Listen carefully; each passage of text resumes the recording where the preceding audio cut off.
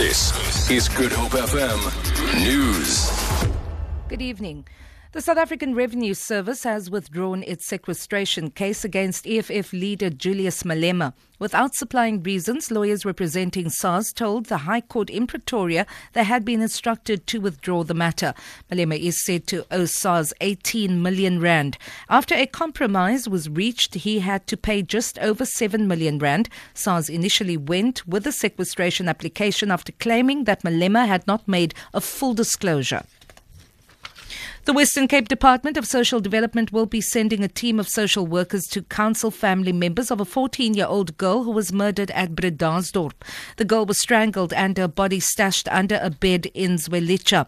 Police say a 31-year-old man has been arrested and will appear in court soon. Provincial Social Development Minister Albert Fritz says it's shocking that another child murder has taken place as the country marks Child Protection Week. So we're really horrified at the story, and it's again Bredasdorp. It's again the place that's notorious for this kind of crime. So we will work together with the police. We will work with our social workers. Will continue to provide trauma to the community, but to go in and to make sure that the perpetrator gets that the law takes its course in really punishing the perpetrator in this case.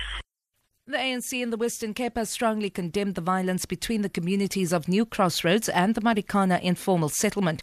At least 3 people have died in the clashes which erupted after a service delivery protest last week. ANC spokesperson Yunela Diko says the clashes are uncalled for. We encourage our people to unite. Whatever our people need, it should not result into the loss of lives, it should not result into the burning of schools, it should not result into the burning of clinics. So we just want to state that clearly we condemn the violence. An American tourist has been killed by a lion at the Lion Park in Honeydew, northwest of Johannesburg. The driver of the vehicle in which the woman was sightseeing has been seriously injured.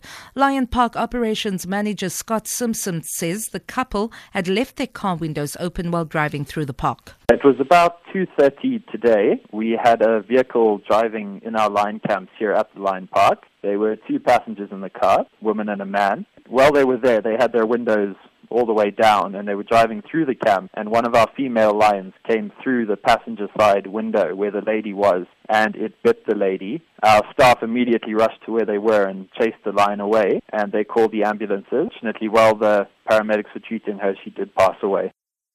Eskom says there is no load shedding planned for this evening. The power utility says it has adequate generating capacity to meet the demand. However, the power system is expected to be constrained during the evening peak period between 5 and 9 o'clock tonight due to increased electricity demand. For Good Hope FM News, I'm Vanya Klucher-Collison.